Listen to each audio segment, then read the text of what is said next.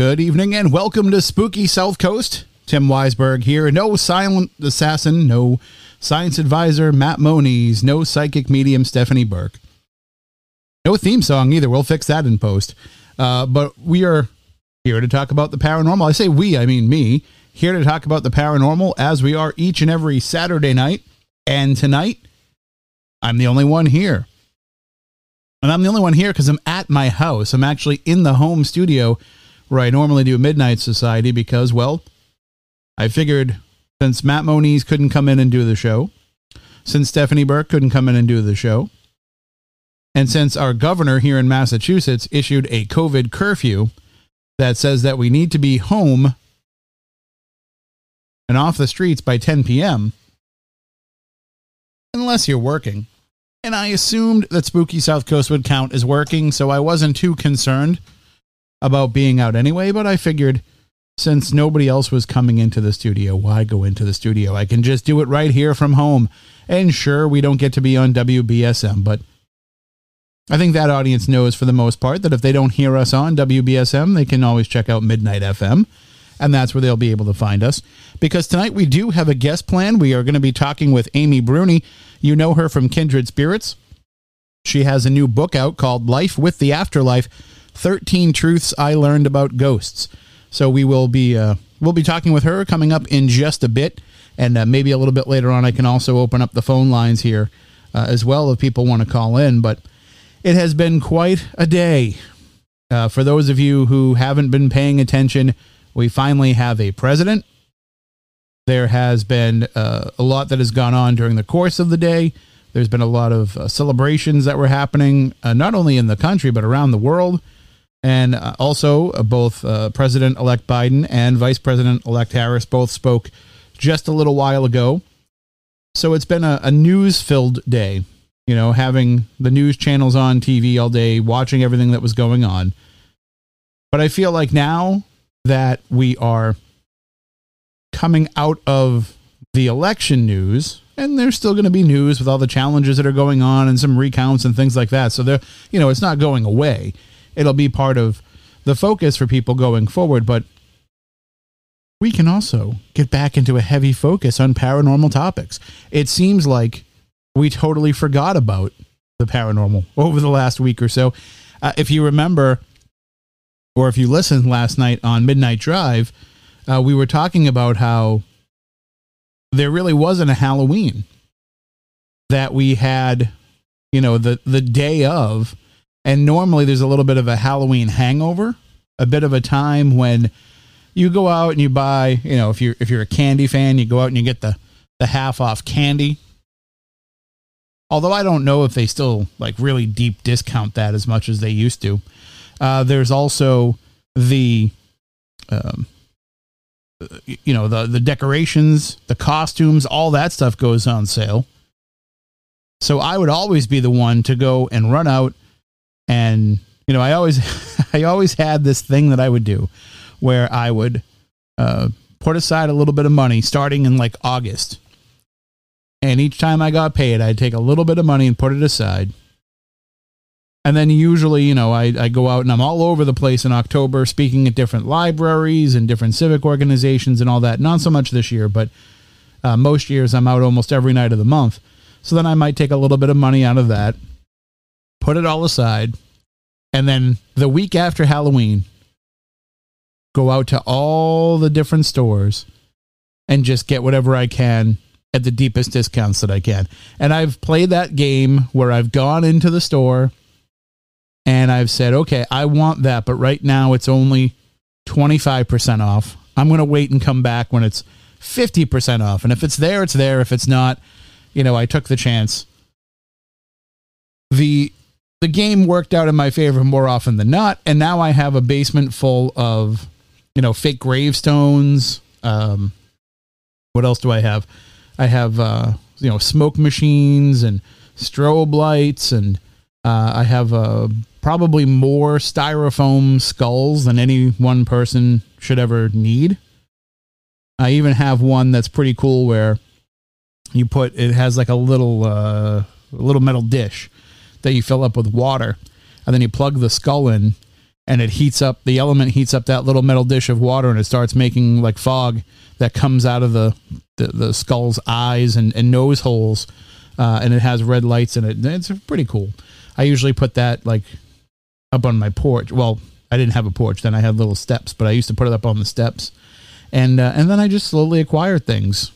And one of the weirdest things that I acquired was I went into the supermarket one day, probably it was a good couple of days after Halloween, and they had a crystal ball. And I don't mean a small one. I mean, this thing is probably like a foot tall, maybe even 2 feet tall. And inside of it is a life-sized human genie head. And you plug it in, and when people walk up to it, it starts moving and opening its mouth and, you know, moving its head from side to side and all that kind of stuff. And so I named it Zombie, of course. And and I use that year round. It doesn't have to be Halloween for me to pull out Zombie. And it's just one of those weird things that people will talk about. You know, bring it to some of your if you bring it to, oh, I don't know, like a bake fair and put it on the table, a bake sale, it gets people talking. And so sometimes I'll bring it to some of my lectures and presentations and things like that. But it's definitely a conversation piece because you can have a conversation with it. But I missed out on that this year. You know, just being busy, paying attention to everything going on with the election for my day job and all that. I didn't get the chance to go out and hit the store. So I don't know if they've had the same sales that they've had in the past. I don't know if they are still even, you know, if they were open like they were, you know, the Spirit Halloween stores and all that. But last year I did get probably my favorite score of all time. I went to, I don't know if it was Spirit Halloween, but it was, you know, one of those Halloween stores. And they were closing down and everything was on sale. And I got a movie quality, you know, Michael Myers mask. That was pretty cool. But then I also picked up an old 1950s television, like floor model TV. And it's sitting still in my office at work a year later because I haven't taken the van and brought it to my house. But it is, for those of you who don't collect vintage electronics, because, you know, you're normal, you don't understand the thrill of finding something that looks, it doesn't matter if it works. It looks like it's going to be a good piece of furniture. And it looks like it'll be something that you want to have in your house. I have 3, you know, console radios like that, three floor model radios like that. I have the oldest one, I think, is a 37 Westinghouse. And then I have a 41 RCA Victor. And then I just picked up another one that I haven't even looked up yet to see when it was from. And I have like little radio, shelf radios all over my house too. And so when you walk in, you look around and you just see all these old vintage radios and everybody's like, oh, what do you have these for? Why don't you throw those away? Like, no, these are works of art. And they are. There's so many different styles and so many different, technologies that they would put into them. I have one called the Golden Throat, an RCA radio that has like a bullhorn type speaker. That one works. It sounds really good. It was cool because the day that I bought it and I brought it home and I plugged it in, when I turned it on, the first thing that came over the AM radio, because these all only have AM, the first thing that came over the AM radio was the Monkees. And I was like, oh, maybe that was the last thing that was played on it before somebody decided to put it in a basement somewhere. So there's that thrill of going out there and getting something the day after Halloween and the week after Halloween. Most of my Halloween costumes that I have now have been those type of acquisitions, because the costumes, I don't know why they do this, but the costumes that are timeless are the ones that stick around. They're the ones that nobody wants because they probably already have them. So if you ever went as a vampire and kept your costume, well, are you ever going to go and buy another vampire cape? So all the vampire capes that nobody grabbed because they didn't need to be a vampire that year, they just sit there and then they put them on clearance, and then I can go and buy, 10 vampire capes for 50 cents each. And now I have a lifetime supply of vampire capes. I have more Hannibal Lecter masks than any person should ever need. And it was good because, you know, when you're at work and people are like, hey, I didn't bring a costume. I'm the only one that doesn't have a costume. Well, hang on. I can take care of that, because you give somebody a Hannibal Lecter mask and that's all they need. And so I would literally keep these things in my trunk on Halloween in case anybody needed something. When I worked in the restaurant business, my last job, we had to dress up in theme costumes. And I wanted to get really in depth with it. But my coworker, because there was just the two of us, wasn't always into some of the ideas that I had. One of the things that I wanted to do was because we got a budget, we were allowed to spend a certain amount of money to go out and get some stuff. So I wanted to go and buy at one of the Halloween stores. They had Reagan from The Exorcist. And she's sitting I think she's on a little bed. And her head spins around and, you know, it plays the Exorcist theme. And it was like $300. And I was trying to convince my coworker.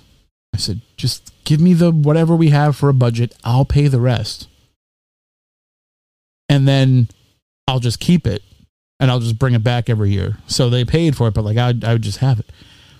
And he's like, oh, I don't know if we should buy that. You know, the people, because it was a corporate cafeteria, you know, some of the people might get offended. It's like, no, we're going to get that. And then you and I are going to dress up as priests. And then that will be the theme that we have. And we'll win the contest. And I think it was like a $300 or $400 prize or whatever.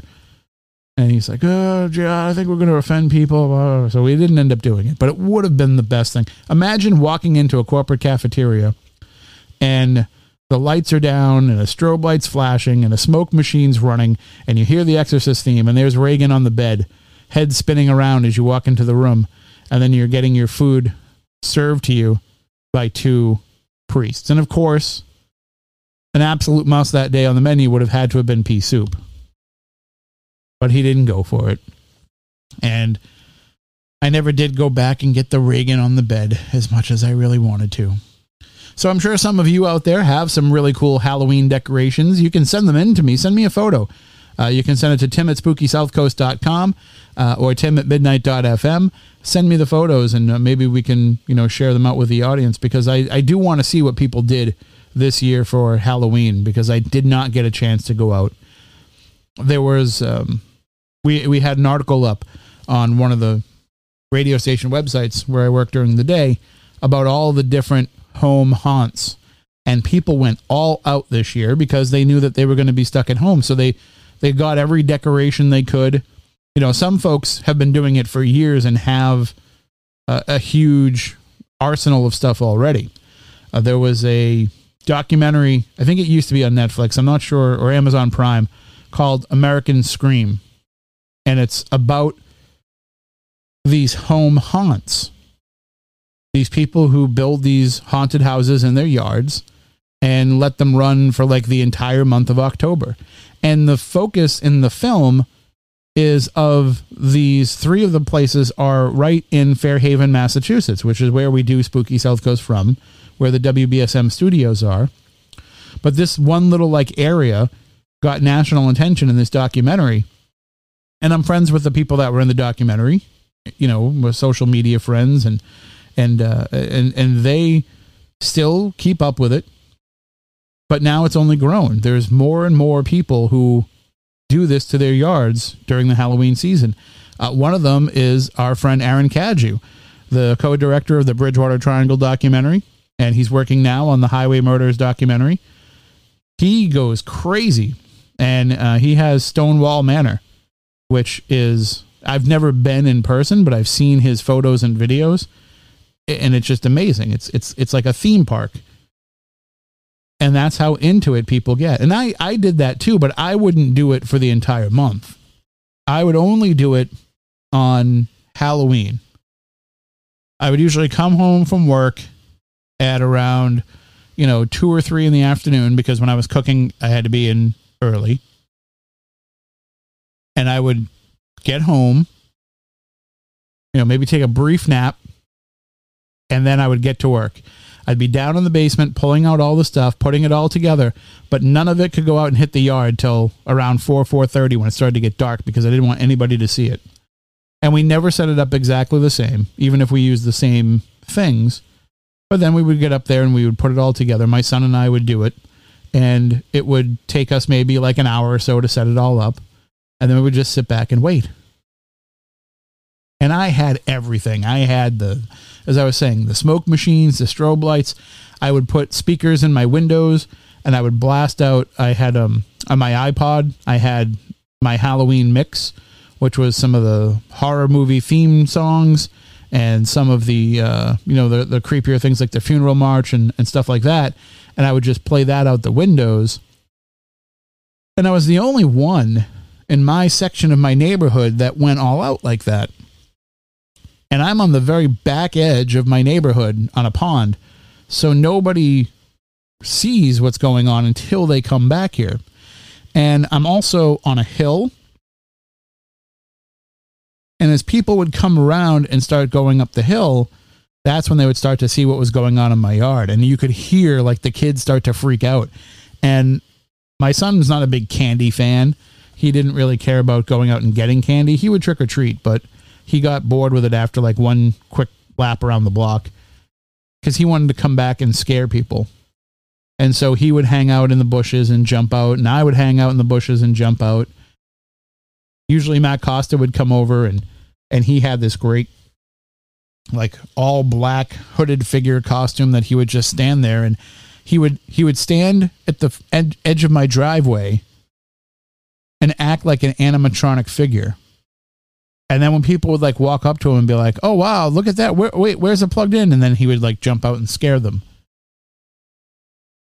And we had it going really well for a number of years, to the point where we had to actually give away full-size candy bars because people were afraid to come up to our door. So we had to make it worth their while. So it became like, oh, that's the house that gives away the full-size candy bars. But now we have to go through all of this to get up there. So it was fun, and I enjoyed it.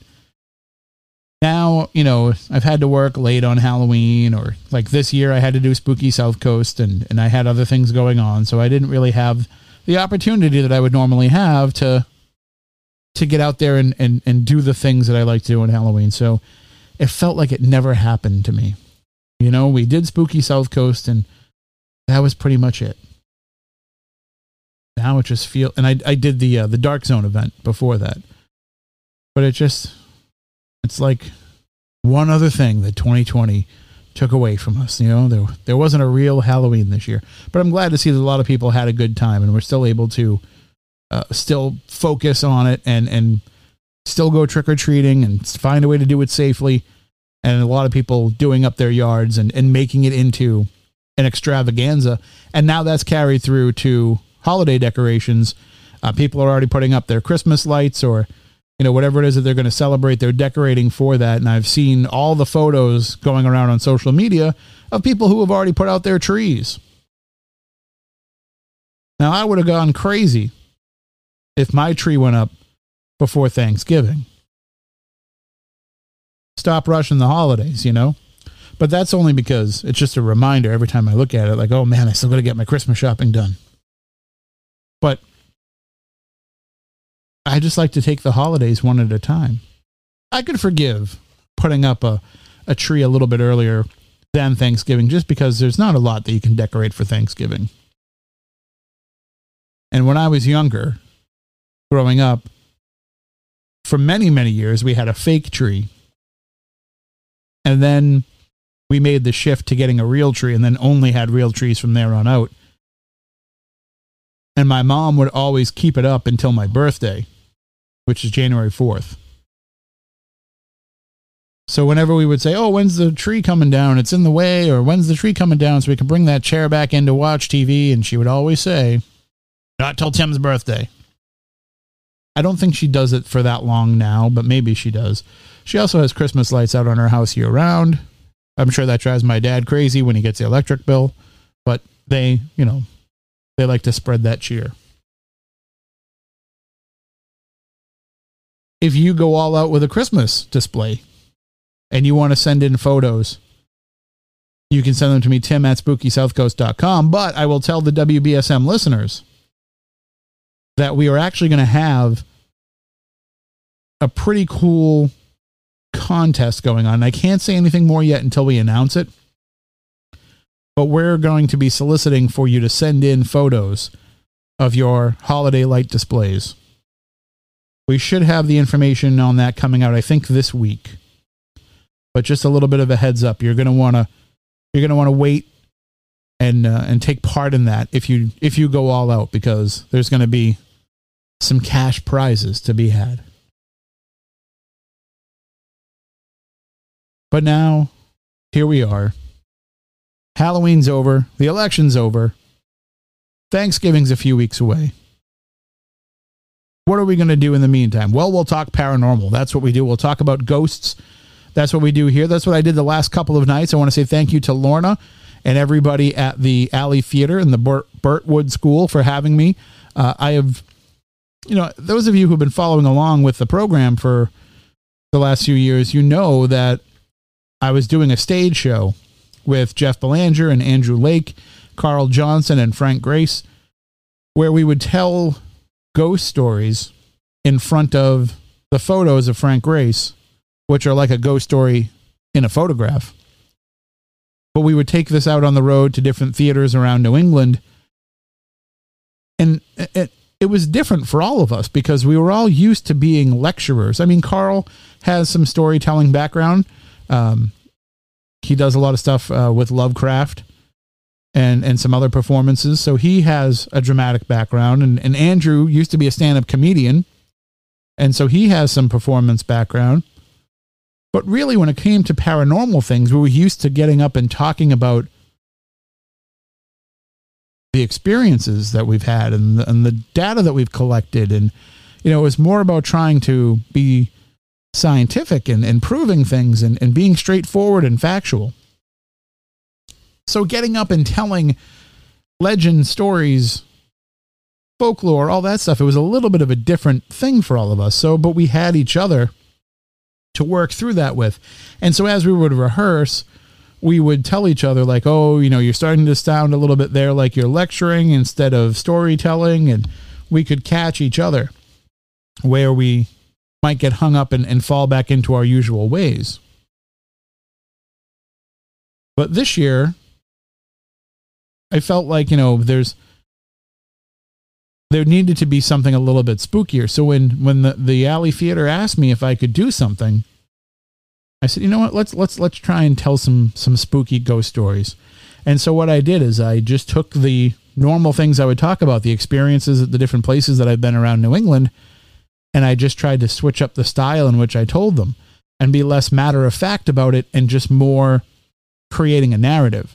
Still the same information, still the same experiences, but just to give it a different storytelling presentation. And so I did that for the last 2 nights, and I think it worked out pretty well.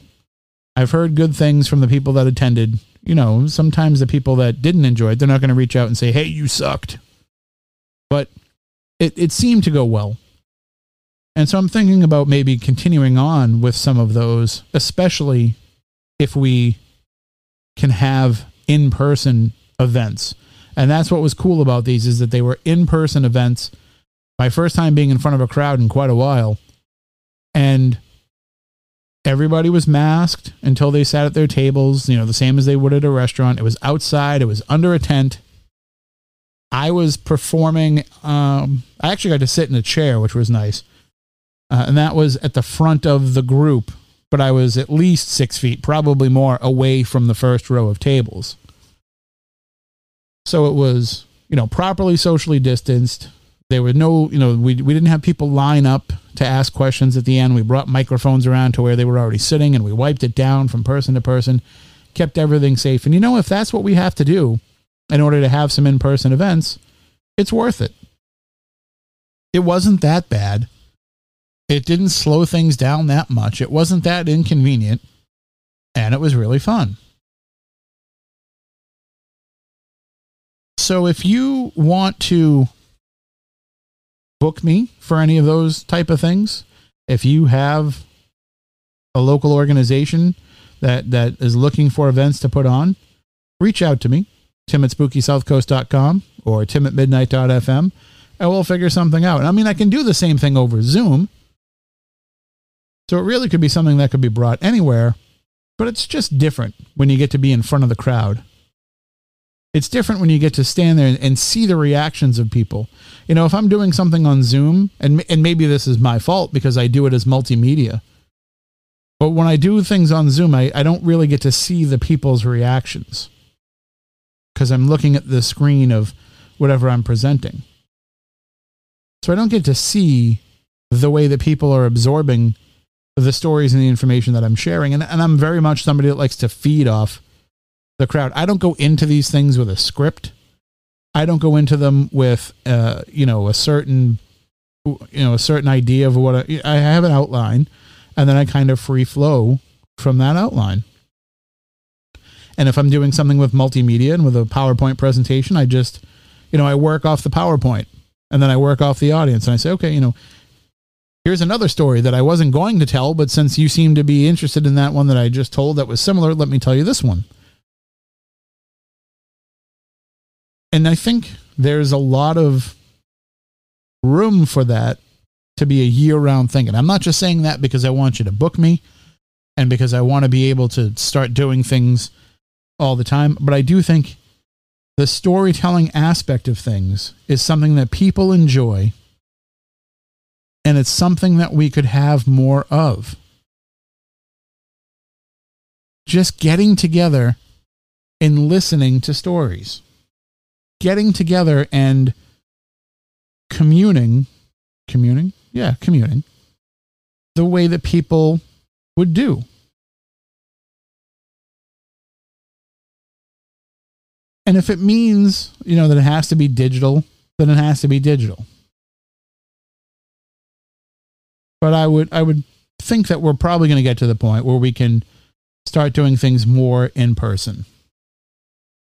So again, if you would like to do that, all you have to do is reach out to me, tim@spookysouthcoast.com, tim@midnight.fm, and we will find a way to make it work. We can probably figure something out. My calendar is wide open because nobody's booking anything. And we can put something fun together for people. I will be returning to the Middleborough Public Library in February because we were going to have Presidential Paranormal the last week of October. But we decided, because things got so contentious with the election and that we were going to be on Zoom, we got a little bit worried that maybe either people wouldn't tune into it because they were tired of hearing about politics, even though it was very much a non-political discussion, or maybe people would see the word presidential and try to Zoom bomb or something like that. We just decided to switch it up. And so instead we did haunted objects. But I will be returning for the Middleborough Public Library in February to talk about Presidential Paranormal around President's Day. We haven't set the date yet, but I will let you know when we do. I don't know if that will be over Zoom or in person. It depends on where Massachusetts is in the COVID response at that point. But I would like to think, and I mentioned this to the librarian, even if it's an in-person event, we have learned that there is value in still doing it online as well. So maybe not everybody in town that would like to come out and see a ghost presentation is still feeling comfortable enough to go out in public and in a group. So it's worth it to still have that online option for them. And if we have that online option and there's enough spots there, well, that means we can probably open up to people from outside the town too. But that's kind of been the one thing that I pushed for, is to make sure that we always get the local people in first. Because the local people, the libraries are using the money that they have for their patrons, whether it be from the organizations that they have, like the Friends of the Library, or the grants that they get, or whatever. And so we want to make sure that it's the local people that are the ones that get to go to those first. All right, well, let's get into it now with our guest for tonight. I think she is no stranger to the Spooky South Coast audience or to anybody that's interested in the paranormal. Amy Bruni started working professionally as a paranormal investigator in 2007 when she began appearing on Ghost Hunters, one of the longest-running and highest-rated paranormal television shows. Now she's the co-star and executive producer of the Travel Channel's Kindred Spirits. And in addition, Amy is the owner of Strange Escapes, a company offering guided tours and weekend getaways for paranormal enthusiasts. And she joins us now on the program. Good evening, Amy. How are you? Hey, good. How are you? Doing pretty well. It's been a while since we've had a chance to talk. I know. I feel like, this whole pandemic thing's really getting in the way of all of my, paranormal friendships. But I've been watching the way that you have been able to still get out there and do some things and create some things and still work on the program. And it's a credit to you and the people that you work with that even amongst all these challenges, you can still get out there and help people and still get out there and do the things that will make the audience happy.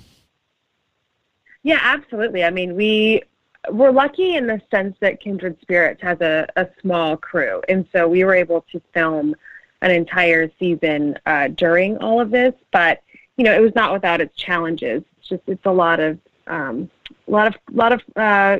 swabs at the nose, lots of COVID testing, and, just being really diligent about keeping to ourselves and things. But we made it happen, and it was really fun. It was a little bit of normalcy, honestly. It felt very normal. Once we got through kind of the new routine, it was nice to kind of get back to something that we had been doing for a long time. I mean, how often did you have to get tested? Was it every time you went to a new place to film a new episode, or? No. Honestly, it was like if there was any significant amount of time between filming. So a lot of time, we were only filming with a few days in between. But anytime there was a longer break, we would have to get tested. But then just for me, because I would travel to California to see my family or anything else that I did, you have to get tested if you come back from any areas with certain positivity rates and things. And so, it's at the beginning of it all, the tests were a lot more aggressive, meaning that they were a lot higher up in your nostril. Now you can kind of do it yourself. It's a lot easier. Yeah. The one thing that I have been thankful about in all of this happening is the fact that prior to there being a pandemic, the paranormal community was pretty well networked online anyway. So we've still been able to kind of stay in touch with each other and talk about things, even if we're not able to go out there and do things. Yeah, no, totally. And that's been nice. I think everyone's very active on social media. And I think that with Strange Escapes, though, and then a lot of appearances, I personally just got very used to seeing my, weird paranormal friends on a very regular basis. And so that that has probably been the toughest adjustment for me in all of this is that, I've been just not seeing my paranormal people. They're like family to me, and not being able to do events and stuff sometimes at the time I'm so tired and I'm like, oh gosh, this is so much work. And then, when it's kind of taken away from you, you're like, oh my gosh, I didn't realize how much I was relying on this. so that I'm really looking forward to getting back to that. But yes, there's a lot online, but I definitely miss those in-person interactions with all my paranormal peeps. Yeah, it is sad that it's like that, that we get so used to seeing each other. We get so used to doing things together and collaborating, and to say, hey, can you come and help me out with this? And there was a time when you could say, well, no, because I live in Rhode Island and you live in Massachusetts, and we're not supposed to go across the state lines right now. So there's, just those little things that you never would have thought would ever have entered into what it is that we do. Never. It never even occurred to.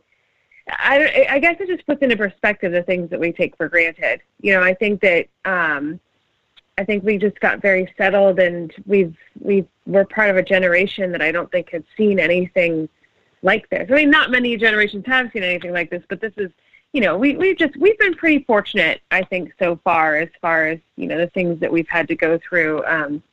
But I don't know. I will never take another paranormal event for granted again. There's so many things I will never take for granted again. So yeah, I'm looking forward to getting back out there. So now, and this is a little bit of putting on your business owner hat. But have you given thought to when things are kind of green lit to get back to life as normal? Have you given any thought to changes that you might have to make in the way that you normally ran events in a new version of the world where people might be more concerned about things like this?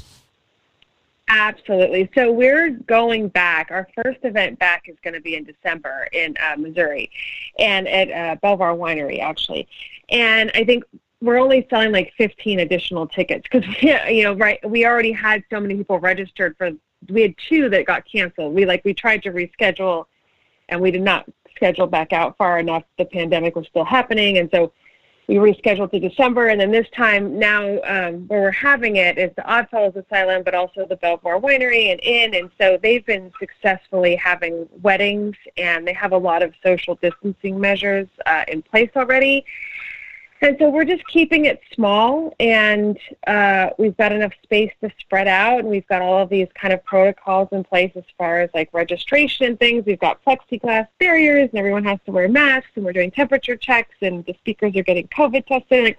So we're doing this. At some point we have to get back out there because we don't know how long this is going to be going on. So I recently visited Disney World, and it really, I'm like, if Disney World can open up, there is no reason why I cannot have a small paranormal event. I watched all of their protocols, and I was like, if they can do this safely, and I felt very safe, I was like, we can do this too. And so we're going to give it a shot in December, and then we have events scheduled throughout 2021 as well. So hopefully, as the year progresses, things will become easier, but we are ready to, get back out there and try.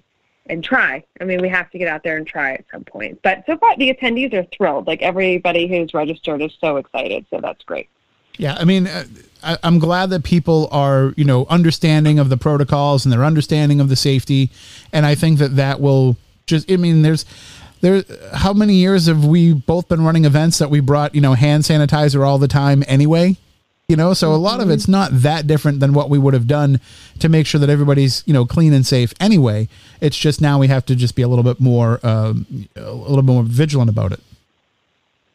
Absolutely. I've always been a total germaphobe as it is. And, we have, as you've been there, we do sometimes these conventions where we're meeting, no joke, thousands of people. And, I've always been someone who kind of just stands back, and I try not to touch too many people, and I'm always washing my hands, and I'm taking all my vitamins. And so it's kind of nice to know, everybody's kind of where I was now, but so I think we can do it. I'm really confident, and it is great to have cooperation from the attendees and stuff, because they are so eager to just they're just as eager as we are to get back out there. And so it'll be interesting to see how it goes.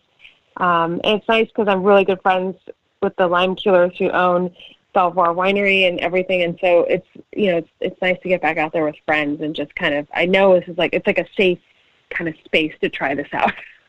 And I see that some people are starting to put together conventions again too, and that they're working on doing that in a way where it can be safe for people. I think that that's another place where people have learned over the years, you can't take it for granted that, you got to wash your hands, you got to use hand sanitizer, because there was always the joke that you went home from a convention and you were going to get sick anyway. So I think that, the fact that paranormal people do so many of those things, it kind of built us for this mindset and this mentality of knowing yep, that makes sense. When you go and get together with a group of people, germs get transmitted because we've had it happen to us. Yeah, con crud. We always called it con crud. After we did a big convention, you were always sick. Lord knows what kind of germs we've already hosted, But yeah. So I mean, we'll see how it goes. I'm excited, and yeah, I don't know. I'm excited. I'm a little nervous just because I want to see how it's received. I want to make sure that it's a good experience for everyone still. I mean, like you said, we're used to a lot of it, but there are some new things. Like, it's going to be weird. We're going to all be wearing masks. There's going to be like these plexiglass moments. We're going to have like, we have to limit admission to like coming in for like the meet and greet or to go see like the traveling museum, but I think that everyone will understand. And, and as you've been getting back out there and getting the chance to investigate some places and filming Kindred Spirits and all that, you also had the opportunity to have that crossover episode, which that caused a real buzz when the news came out about that. People were excited to see the gang back together. They totally were. And it was really fun. It was one of those moments where it's strange because especially Steve and Dave, like, we see them all the time. So for us, and also it was in Newport, which I live in Rhode Island now. I live on the island. And so it was not, it was like a 10-minute drive for me to go do that. So as we were filming it, it really didn't seem that crazy because we all hang out anyway. And, but then when the news came out that it was happening, people really were excited to see us on camera again. And you kind of forget that, like, no matter what you're doing off camera, people aren't caught up on all that. They Right. don't know that we've all been hanging out for the years that, Adam and I left Ghost Hunters. They don't know that that's going on. And so it was fun to see how excited everyone was to see us on camera together again. And there was one weird part where Steve and I, in all the years we had done Ghost Hunters together, because I was on Ghost Hunters for like 7 years, he and I had never investigated on camera before. It was like this weird epiphany where we were standing there, and I looked at him and I was like, we've never done this before. And he was like, what? I was like, we have never investigated on camera before, just the two of us. Like, this is a new thing that's happening here. And he was like, oh my God, you're right. We have never done this before, Amy Bruni. I was like, nope. I mean, we have privately, like events or like, private investigations, but not ever on camera. It was so fun.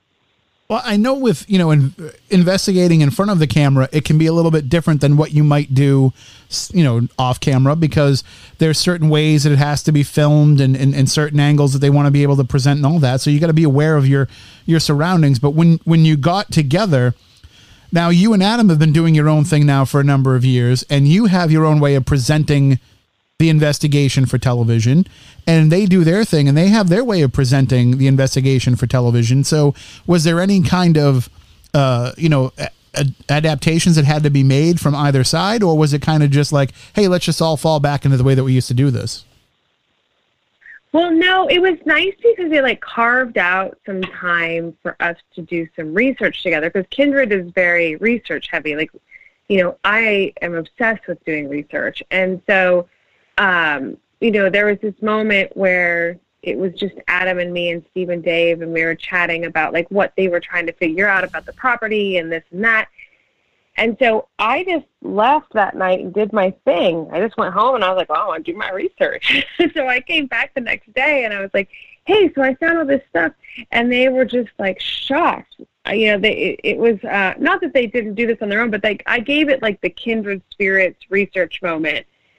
Because it's just what I love to do. And so it was fun to kind of inject that into their investigation. And then Adam and I tried some experiments. And, it's just that we just did some things that we were known for, I thought it played really well with their investigative style as well. And, they found it really useful because it was a tough space to investigate, because it's always hard when you go into a place you've investigated many times, and then like try to figure out what's different or what else you can find. And but we were able to dig up some really cool stuff. So I think we worked together really well. I would be surprised if you don't see more crossovers with us again.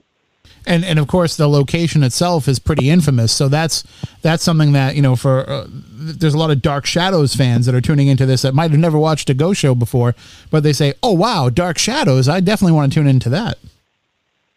Yeah, every time we do that place, people like the Dark Shadows fans come out of the woodwork, which I love that there is still such like a cult following for that show. And so it's like, anytime we can, cross promote with somewhere else, we're happy to do so. And Dark Shadows keeps finding a new audience because they keep putting it on the different streaming services. And I think now I think it might be on Peacock, the NBC one, but like they keep putting it out on different ones and new fans find it and they get immersed in the, 2,000 plus episodes of it. And then they want to start consuming all things Dark Shadows again.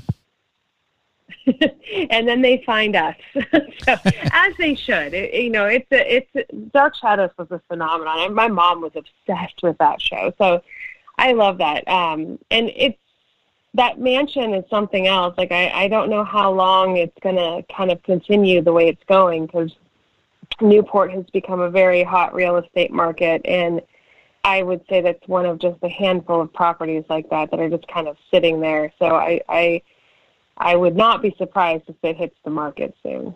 Just waiting for the right vampire to come along and buy it. Some Dark Shadows nut with way too much money is going to come along and buy that. Well, and you and I talked recently about Maplecroft, Lizzie Borden's second home, that being on the market now too. Yeah, everyone keeps sending that to me, like I don't know, and I'm like, oh, I knew before this happened because Leanne called me to see if I had any interest in buying it before it even went on the market, and I love that house. Like if it was in the cards for me, I would scoop that up in a second, and it's going to take the right kind of buyer. Somebody asked me about it recently, and I was like, it's going to take the right person, and so I think. It's not surprising it's back on the market. I wish Fall River would just kind of back them up a little bit more. Right.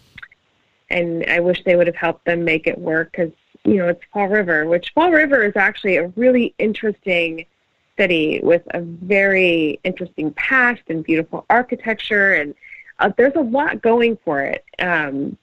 But I just feel like you don't want to turn away something that's a sure thing like that. The Lizzie Borden house and Maplecroft are two sure things. People are going to come from all over the world to see those two things. So they should probably cooperate with Maplecroft and get it open. Right. And I never understood why they do cooperate with the Lizzie Borden bed and breakfast, and they understand what it means to the city, but yet they stand in the way of everything over at Maplecroft. And I don't know why it has to be that way. I know that there is, you and I know this because we live in the area, but the people around the rest of the world might not realize the machinations of Fall River politics are unlike anything you've ever. I mean, right now the former mayor is waiting to go on trial for extortion and what else is he? I don't know. He's charged with all kinds of things. Not extortion, embezzlement. And kid mayor elected at I think 26 or 24 years old, and here he is, only a few years older than that now, and he's facing federal charges. So they've had problems over there. Yeah, yeah. I feel like the least of their concern. Like I all I need is someone to just sign off and be like, yes, you can operate as a bed and breakfast. But I feel like just anything they can do, it just makes no sense to me. But and the rest of the world too. Like anybody else out there who's looking at Fall River, Massachusetts, just know there is this beautiful, beautiful home that they will not allow to open as a bed and breakfast for reasons unknown. It's not like it's in a real, there's a few houses nearby it. Like it's in a neighborhood, but it's very set apart. It's got plenty of parking.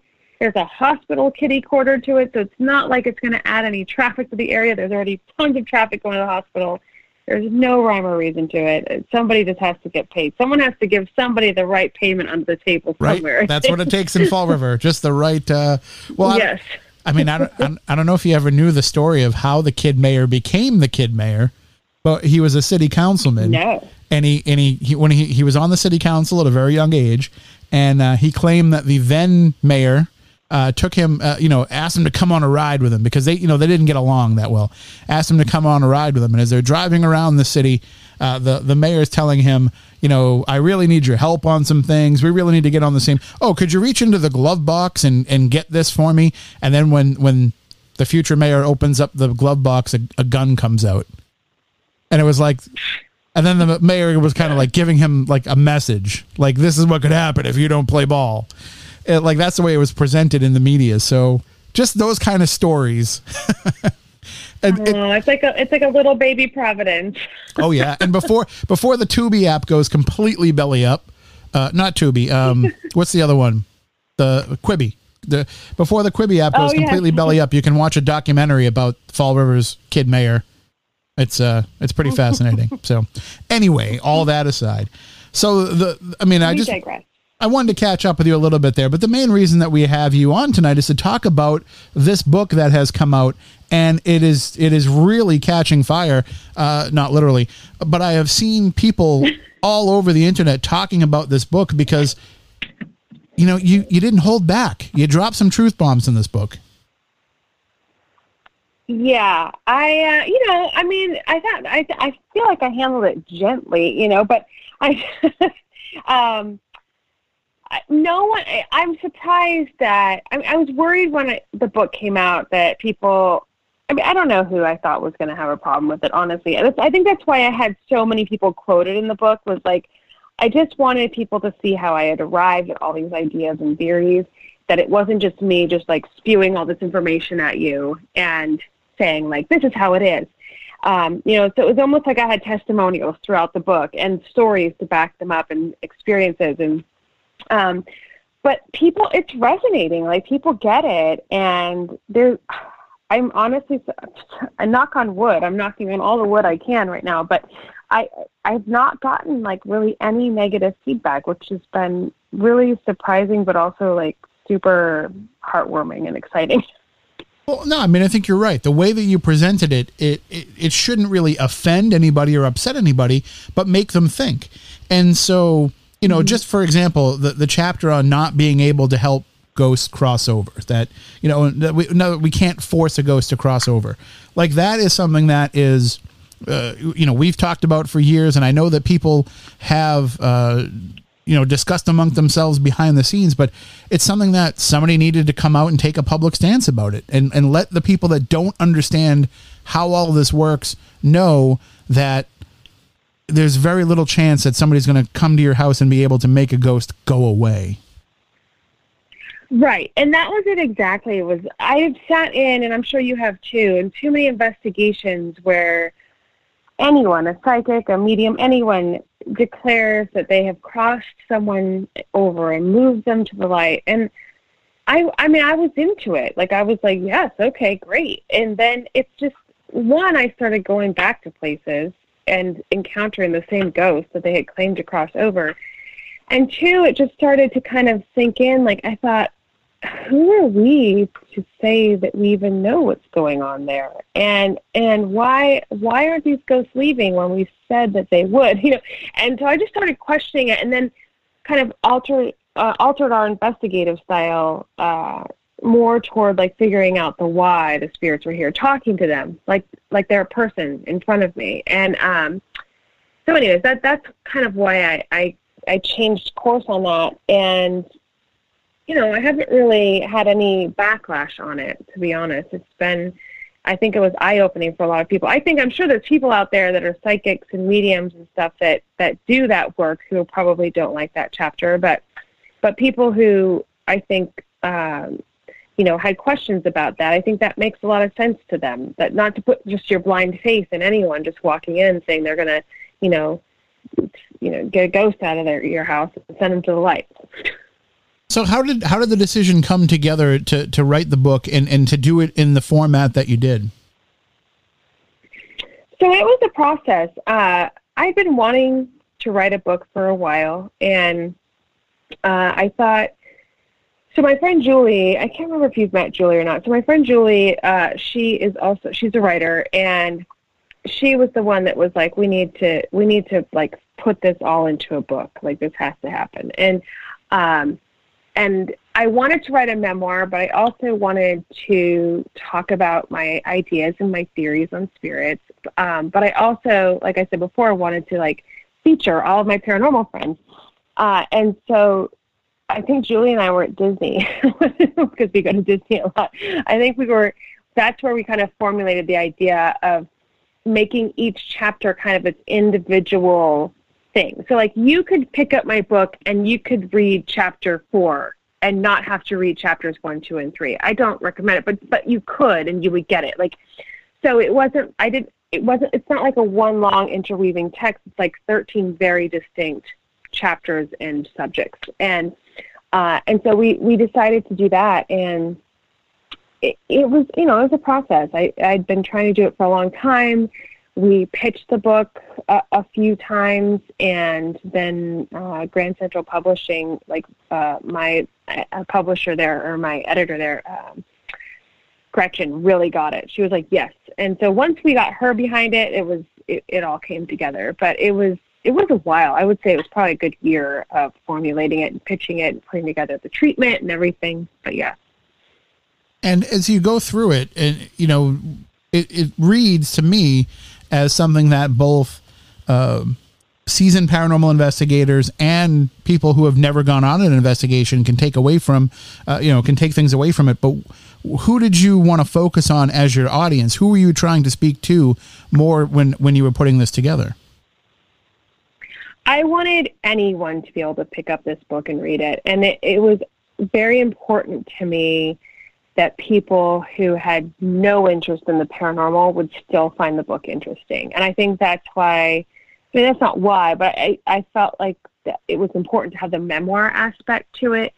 And that's been working. I wish more people that weren't into the paranormal would pick it up, because I think that it's just an interesting story. And so the New York Times reviewed it, which was huge. And the woman who read it was not a ghost person at all. And she was like the exact person I wanted to read the book, and she loved it. And I was so thrilled. And I keep getting reviews like that, people who happened upon it and just read it. And so I know my paranormal peeps are going to come out and read the book, and they're going to get it. And but I also wanted to bring the paranormal to a broader audience, and so I was trying to figure out how to do that. How can I appeal to a broader audience?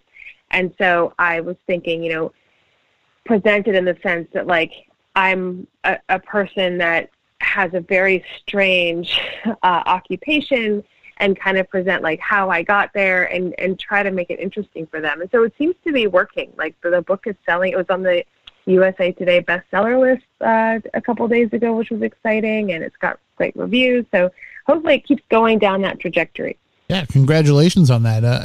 And certainly, you mentioned in the book having grown up reading the works of people like Hans Holzer and the Steigers and Brad Steiger and the Warrens, and that is, there's a strong resonance of that through this book. You feel a lot of that in there, but at the same time, it's also far more personal than I think a lot of them ever were willing to go. And there's few people that can get away with reaching a mass audience and give them paranormal information, but also give it to them in a personal way.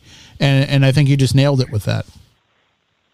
Well, thank you. That was important to me, because yes, I think probably one of my bigger, not fears, but I always worry that I'm just going to be known as the paranormal person. I don't know. It's weird.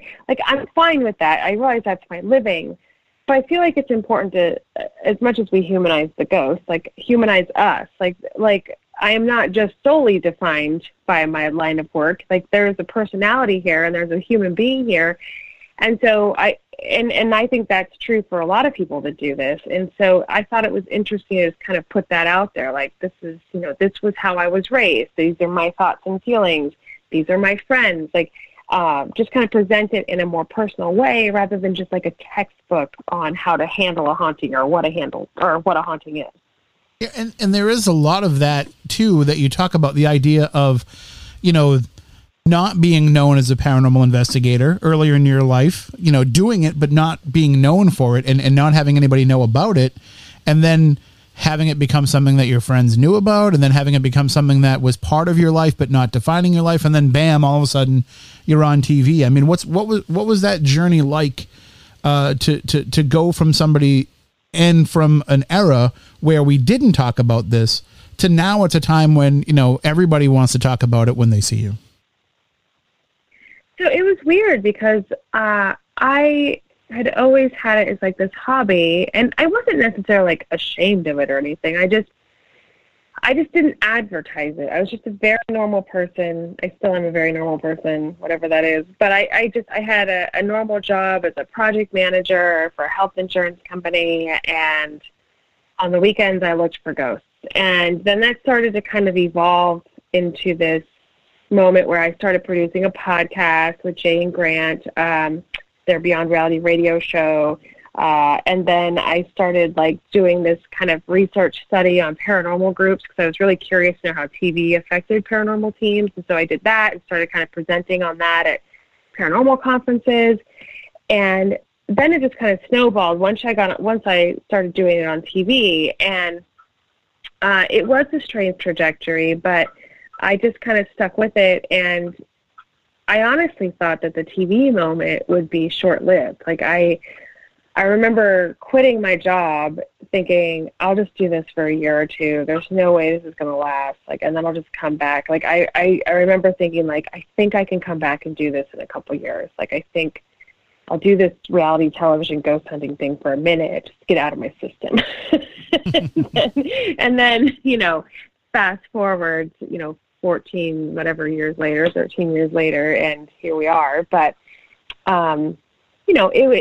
it's been an interesting road. And I like that me and like so many people I know have kind of just been able to just make it a kind of a normal living. Like we're still, people are a lot more accepting of it now. Like before, I feel like when I first started doing this, it was like, oh, you do what? And now it's more like, it's just like an interesting occupation. So let's discuss then what it was like when you were on television, because I know that it was not easy coming into an existing hit television program and being the new person, but people didn't necessarily know how tied in you already were with TAPS, and not only that, how much you had already been involved in the paranormal world before that. Oh, totally. It was hard. Like I talked about it in the book a little bit too. Like I talked about how hard Steve was to win over, and it was difficult because people see you on television, and it's like you were just born. Like they forget that you existed before the second they saw you for the first time on their screen, and it's really strange, like that perception of you. And so that was very evident when I first started with Ghost Hunters. People, and still even to this day with Kindred and any other show I'm ever on, there's all these like armchair investigators that want to tell you how to do things or don't realize that they're only seeing, 40 minutes of a 5-day shoot, that kind of thing. But yeah, it was strange to walk into an established show, because they were like rock stars. Like I talk about that in the book too. Like it was the weirdest thing because they had been on the air for 3 seasons already when I joined, and they were a phenomenon. Like we could not go anywhere without people mobbing us. Like it's not anything like it is now. Like, I mean, because back then there wasn't DVR, there wasn't like YouTube, like everyone tuned in on Wednesday night at 9. We got millions of viewers. It was so strange to walk into that. And I like what it has become now. Like now it's like completely leveled out, and I think everyone can just kind of lead normal lives. But I kid you not, when I first joined Ghost Hunters, it was like going on the road with like a rock band or something. It was a different world. I remember, I think it was the season 3 premiere. They held it at Twin River, the casino in Rhode Island, and they had like a special event space where there was like a buffet dinner, and there were just tables and tables and tables of people there to see this on the big screen, a week before it was going to air on television. And then, of course, everybody going up to get autographs and everything afterwards. And it was just insane to see the amount of people that were there for, at the time, like you said, we didn't DVR shows. Everybody was home, Wednesday nights to watch Ghost Hunters. And to see all those people come out like that, it showed to me exactly how huge it was. Yeah, I mean, and now, like, I think that now that audience is still there, but I think that we are so saturated now with shows and fandom, and everybody's so accessible with social media. Like, we don't need those moments like we used to. But back then, like, I mean, I'm glad that we experienced it.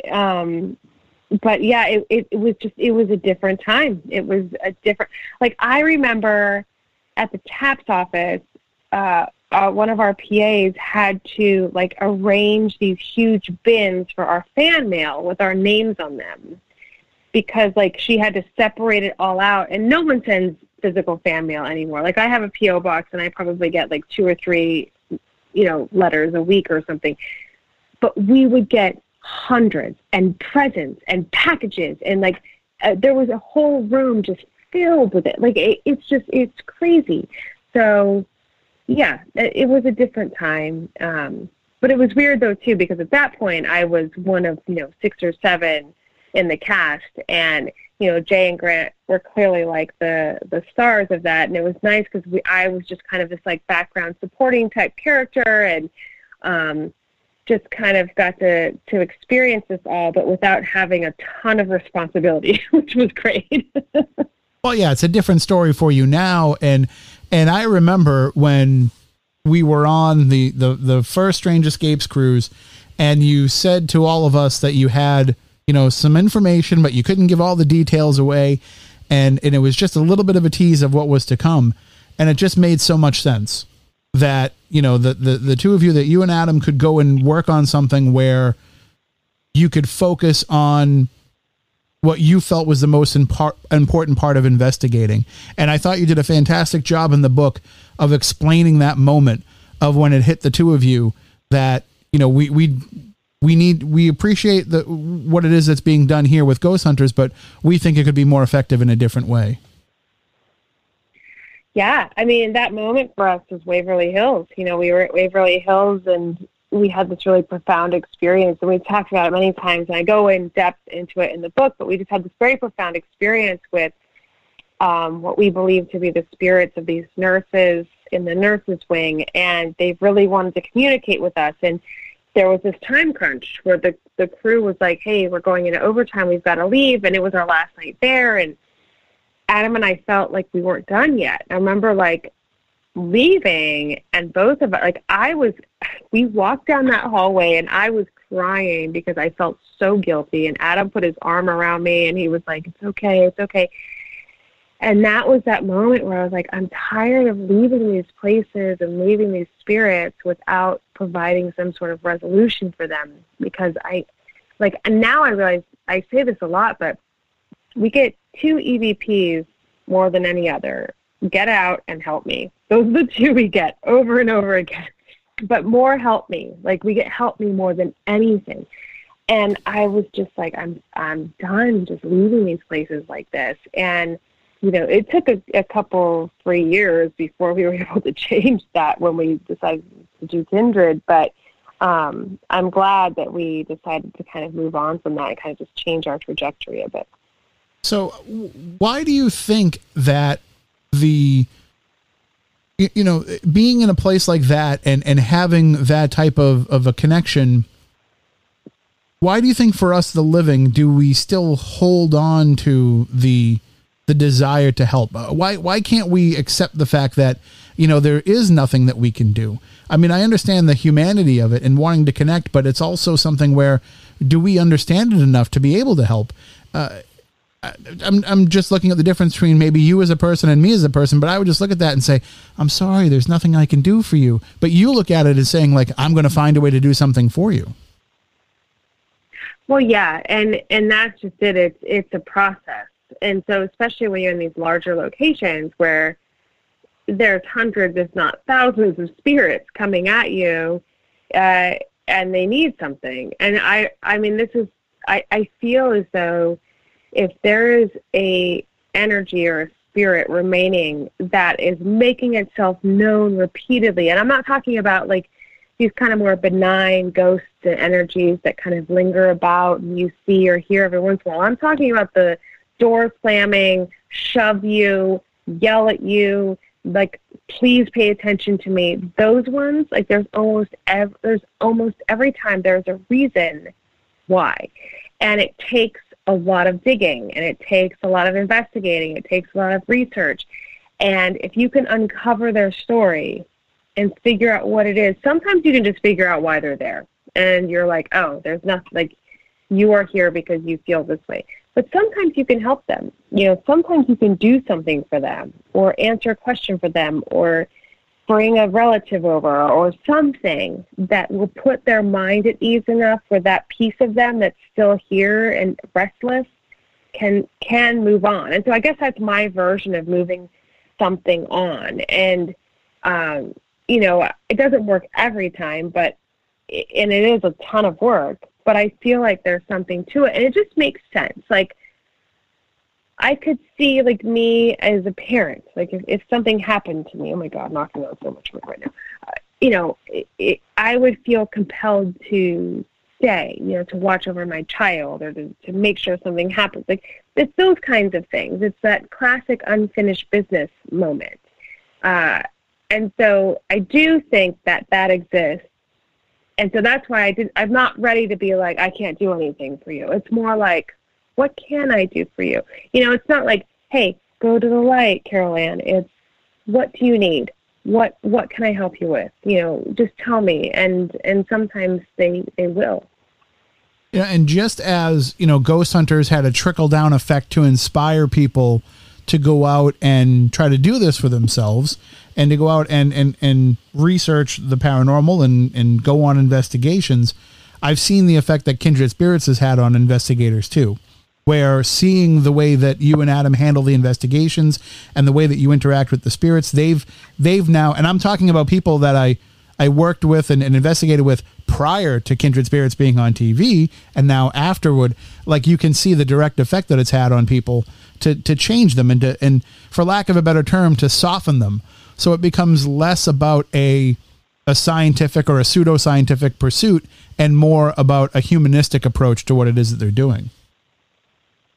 Well, totally. And, you know, I think we're all, I don't want to say guilty of it, because I don't think it's anything to be guilty for, but I think that we all start and still want that kind of rush of an investigation. Like, we want to have an experience. We want to see a ghost, you know, and it's because it's so fun and it's so spooky, and it's a novelty to an extent. And, you know, I still like going into really cool old places and having something happen.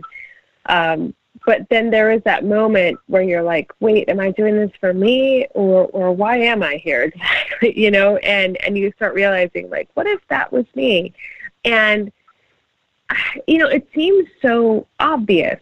And I think that we were kind of starting to explore that a little bit, but I think that when Adam and I started really pursuing it on Kindred and actually, like, presenting results from pursuing that, people went, oh, this can actually make a difference. And so I love seeing that people enjoy that. And I also love that, like, we are on a network that appreciates that, you know, because, you know, most TV networks are like, scare. And definitely, like, our show is scary. Like, it has to be scary and entertaining, but, you know, they totally get that our mission is also to help, and they're very supportive. And so it's great to have, like, the backing of an actual network on a mission like that. Yeah, and one of the things that I've found has changed is that there is so much more of an emphasis on, and I know that your program is a big part of the reason why this transition has happened, but a much more of a focus on the history behind things. So instead of just being a 2 or 3 minute little vignette at the beginning of the program, now the history is really a major part of this, and they're going to spend a quarter of the show talking about the historical side of the investigation, or if it's a case of a family or somebody that you're working with, you know, who they are as people, more than just about who might be the ghost.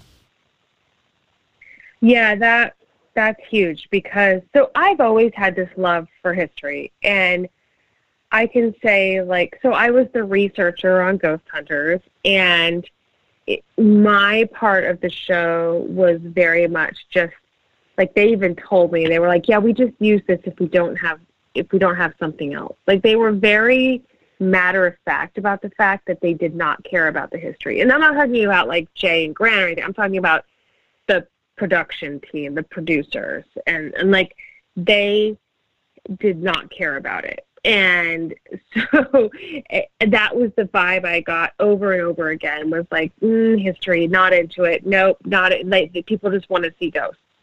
And it was even like when we pitched Kindred, we really had to sell that. And we sold it in the sense of, we're telling a story. Like, this can't just be another show where we just show up and we're like, hey, there's ghosts. Like, we need to tell it. We need to take the viewers on a journey with us, like an actual, like, come with us on this. And that means presenting characters alive and dead. And we have to show the research. And it was a tough sell. Like, for some reason, they were convinced that people did not care about history and research. And I was like, no. That's how you get, like, the reluctant spouse to watch, you know, like, you've got the total, like, paranormal believer, and then maybe their spouse is like, I'm not into this, but, oh, wait, look at this history aspect. Like, that's how you bring more viewers in. I mean, that's not why we did it, of course, but that was, like, my selling point to them was, like, make it appealing.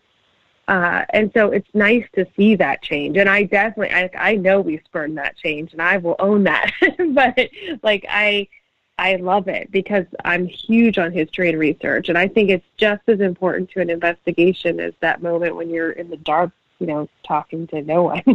Yeah. The history is just as important. No, I mean, I look at it as that was the sea change in the paranormal world, or at least in paranormal television, from how many died to who died. And that's how it used to be. Is find us a place where there's been a bunch of people that have died, because they thought that would increase, you know, the likelihood that they would have activity.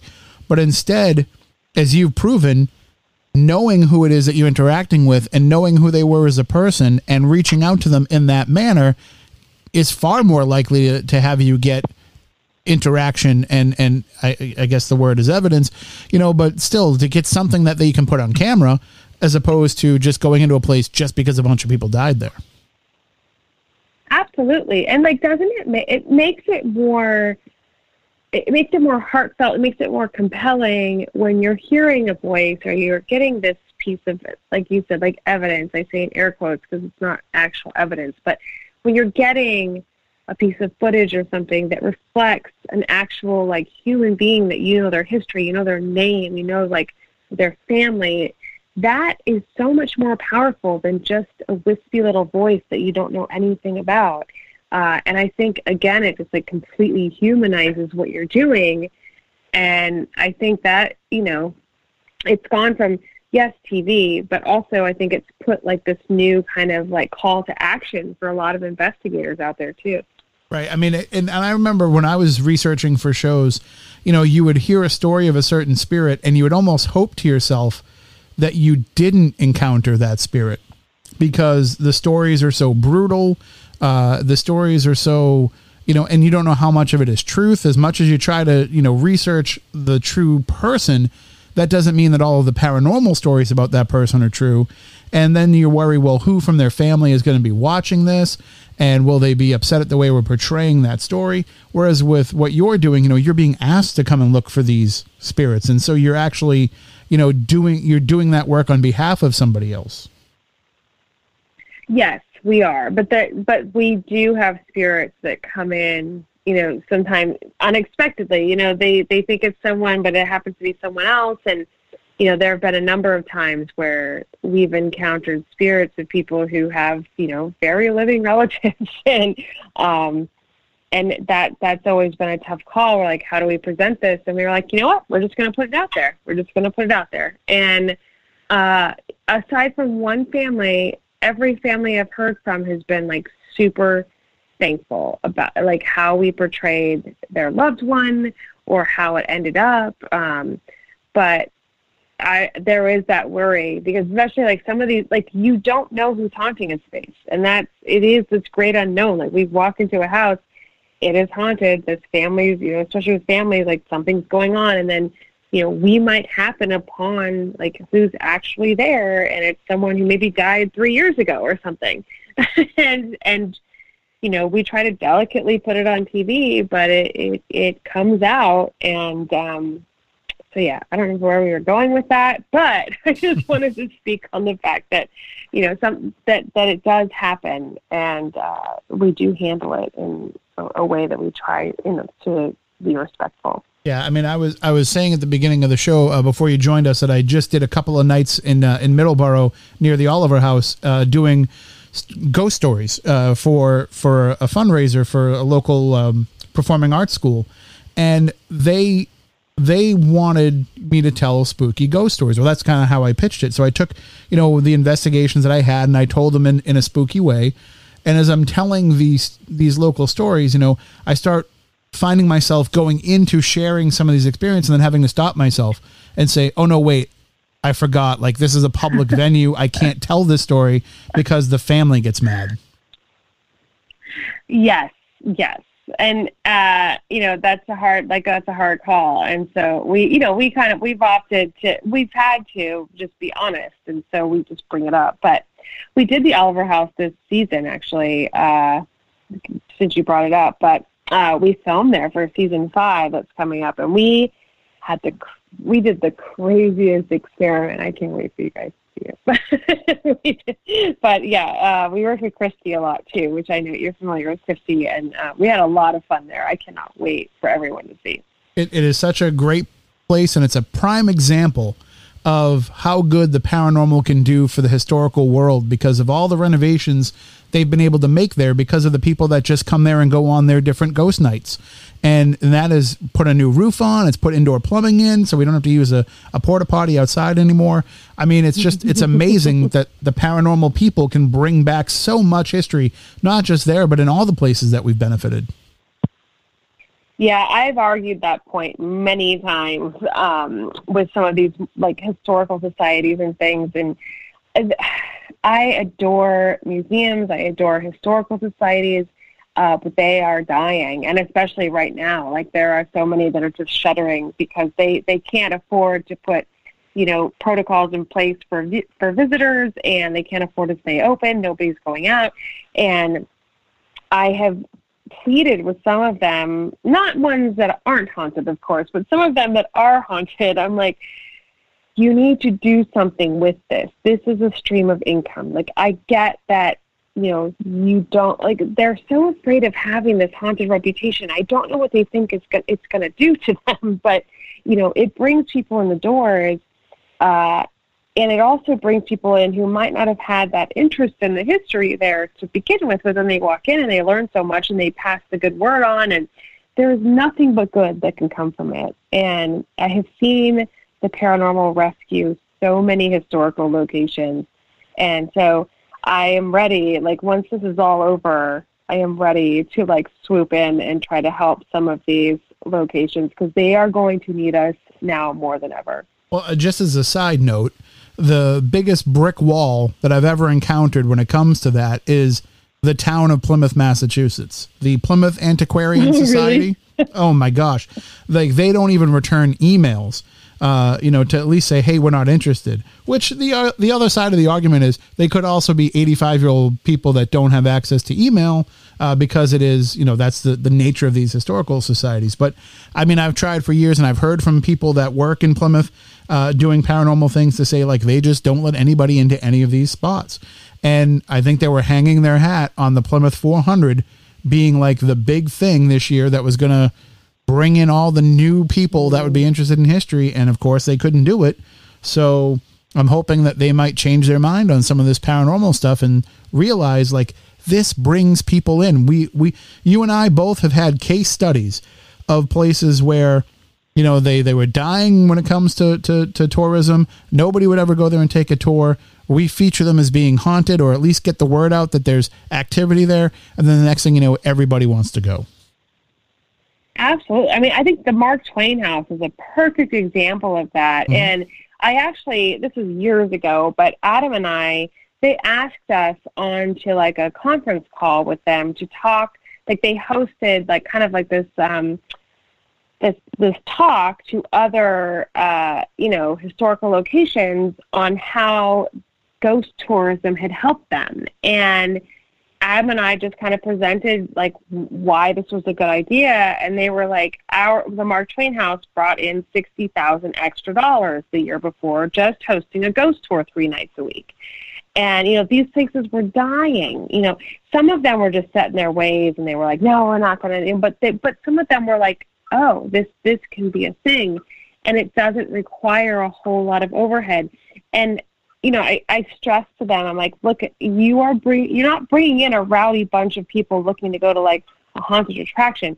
You're bringing in people who are going to be as quiet as possible and not touch anything.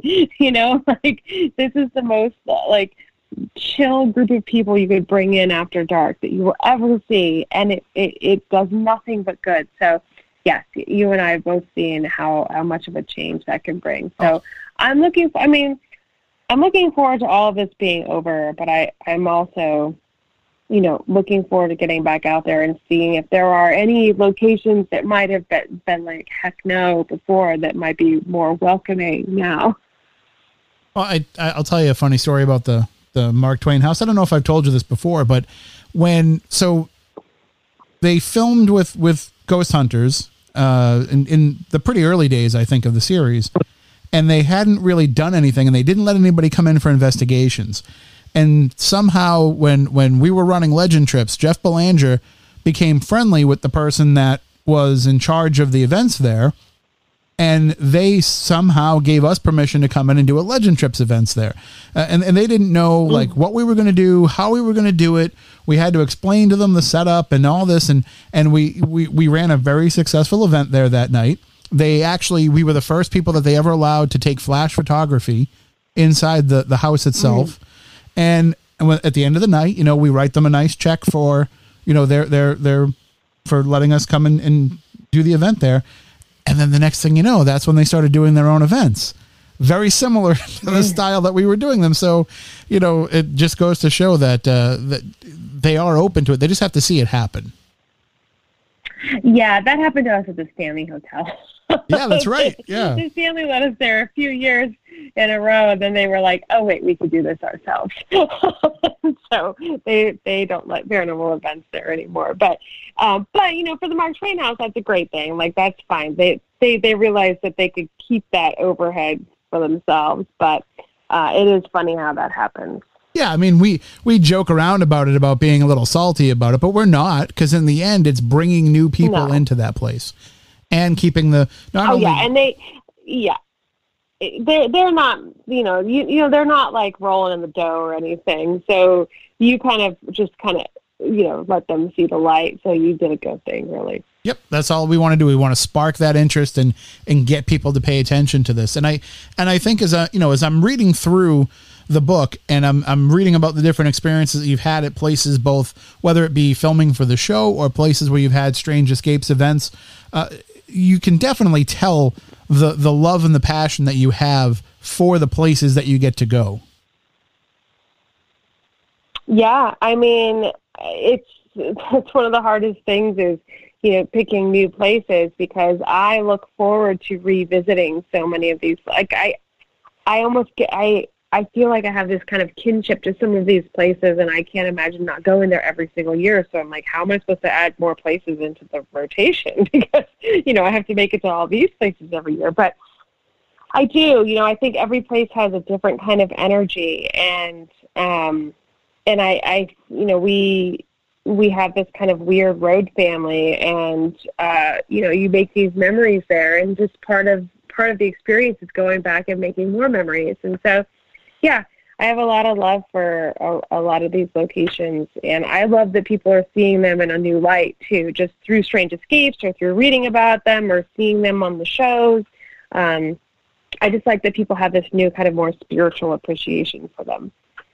And just as much as you like to put a spotlight on these locations, you've also done a great job in putting a spotlight on some of the people that work in the paranormal world that might not have been getting, the same level of attention that they should have. And, looking at somebody like John Tenney or the Newkirks, or, even working with Chip and all these people, people knew Chip from TV, but they didn't really know Chip. They only saw him in these, these brief segments and then for the limited time that Psychic Kids was around. But you've given these people a platform to, I mean, I can't say this about John Tenney because he's always been doing this through his career, but still they've changed the game in a way that people would not have paid attention to otherwise.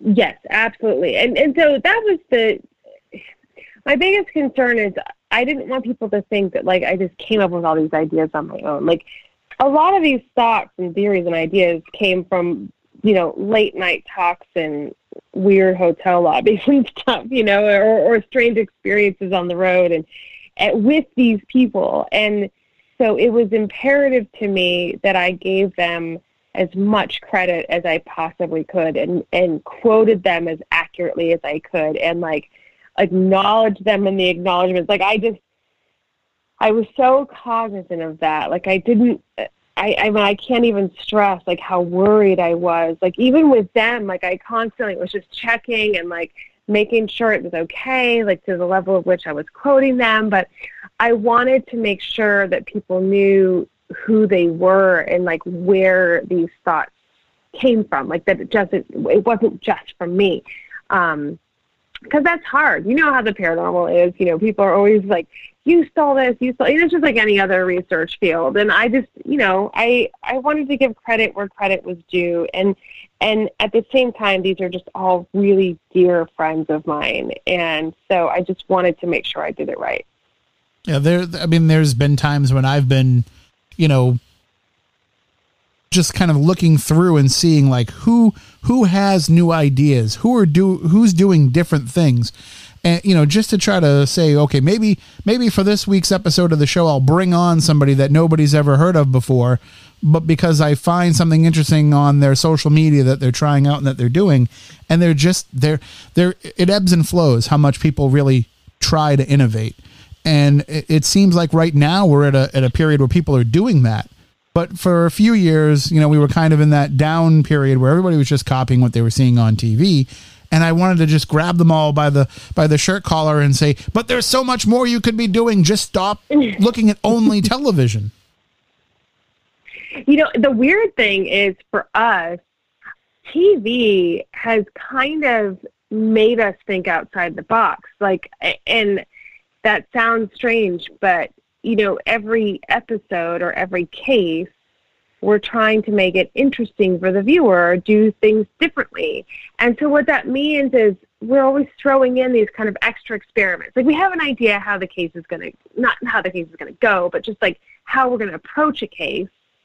But then to kind of throw in a curveball or something new and interesting, we'll think of some kind of like off-the-wall experiment and not really expecting it to always work, but just more something new to show the people at home. And sometimes those weird experiments work. So, they're not necessarily things that we would do if there were not cameras rolling, if that makes sense. Like, I don't want to make it seem like it's just for TV, but it's like, we want to keep it interesting. And so sometimes these kind of like off-the-wall strange things we think of, actually, something happens from it. And we're like, oh, wow, that's crazy, And so there's something to be said for paranormal television and kind of how it like advances the field in a way. And I think that's the same for like the Newkirks and everybody, like trying, everything they try with Hellier and stuff. Like it is this kind of like, how do we think outside the box and like bring everybody along with us? And it's a challenge. And I think that's why we're growing so much right now. Well, and I think that Hellier has been that bridge that we needed to kind of bring, not all paranormal activity is necessarily just the spirits of dead people. There's other things that fall under not only the ghostly realm, but also, the other aspects of the paranormal that are something bigger and more mysterious that we don't understand. And I think that that's kind of bridged that gap between people that want to look at things through the lens of how can we explain this, and the people that are like, oh, we're not ever going to be able to explain it, but let's just go down that path anyway. And I think that's reinvigorated a lot of people by being able to look at it with that dichotomy of, proof versus experience. Yeah. And I think that's, in the chapter in my book, if ghosts are real, Bigfoot is probably real too. It's kind of that idea of like, if you're going to believe in ghosts, you might want to explore these other phenomena as well. Like ghosts might seem, it's funny to me how there's sometimes this argument about like ghosts are totally real, but UFOs, that seems crazy, or, cryptids. That seems insane. But, how can you believe in one kind of off-the-wall thing but not even entertain the idea of something else, or entertain the idea that there's some either interconnected or being mistaken for each other? And so I love that door has been opened recently. Yeah, and you've done that, though, with Strange Escapes events, where you've always worked in some of these other ideas, so it goes beyond, beyond just ghosts and looks at some other aspects of the paranormal. Yeah, totally. And I think that's important. But I can't say for certain that they are all interconnected, but there is part of me that thinks that some of it is. I see too many kind of resemblances in experiences that people have when they report it to, say an alien abduction versus a ghost sighting and things. And so I just, I like kind of bringing that all together, and it keeps it interesting and terrifying. I'm completely terrified of the idea of UFOs and aliens, and I know they're way more tangible than the idea of ghosts. But yeah, so I try to keep it all in the family. You and me both. No aliens visiting me. Keep them going after Moniz. That's the way I look at it. Oh, Moniz. But he is an abductee, so let them keep grabbing him again and again. That's true. It does not surprise me in the slightest. No, I'm just surprised that they keep coming back after they grabbed him. They're just like, oh, wait, what was the Mike Brody joke? The Mike Brody joke was the abductees aren't the ones that got kidnapped; they're the ones that got thrown back. That's true. That's definitely true. He's like, no. These are the ones they decided to throw back. Right. They kept the good ones. Yeah. But you brought up an idea of something that I've been talking a lot with people lately, probably over the last 6 months or so. It just keeps coming up again and again. And it's something that has been talked about in the paranormal world for decades, but really nobody has explored it enough. And that's the idea of a unified theory of everything in the paranormal, that all of these experiences that we have, whether it be ghosts or aliens or Bigfoot or what have you, that they are kind of coming from the same source. So sure, the spirits that you're interacting with are probably, the spirits of the loved ones that you're helping with these cases, but there's some sort of reason and energy that allows them to come back, and it's all part of this same grander scheme. Yes. And there's also, and the more that I do this, there's also, and I think I talk about this a lot in the book, but it's just becoming more and more prevalent in my research and investigations, is the idea that we're kind of creating all of this. It's coming from us in a way. There is, I'm sure you're aware of the Philip experiment that was done where, a group of parapsychologists kind of created this spirit and then did a seance, and the spirit appeared and had all these characteristics that they kind of infused them with. And so we've experimented with that and had great success in it. And so then there's this kind of weird moment where you're like, is this activity or all these experiences things that, we believe in so much as is this why we're having them? Because we believe in the paranormal? And why skeptics don't have them? Are we creating them? Is this coming from us? So, I don't know. There is this moment where I'm all of this energy or all of these ideas, and the fact that so many of these experiences kind of transcend the genre, I would say. You have people who have these kind of abductee experiences or alien sightings or, cryptid moments that do resemble a lot of the spiritual kind of experience people report to us. So there is this moment where you're like, is this just this whole web of energy that we might be coming up with? And that's my newest, not theory, but something that I'm exploring and experimenting with a lot. So I don't know. I don't know what to say. That's my obsession, is the idea that it's actually coming from within us. And I talk about that publicly at some of these lectures that I do, and I see people's eyes roll and they groan, and I'm like, I get it.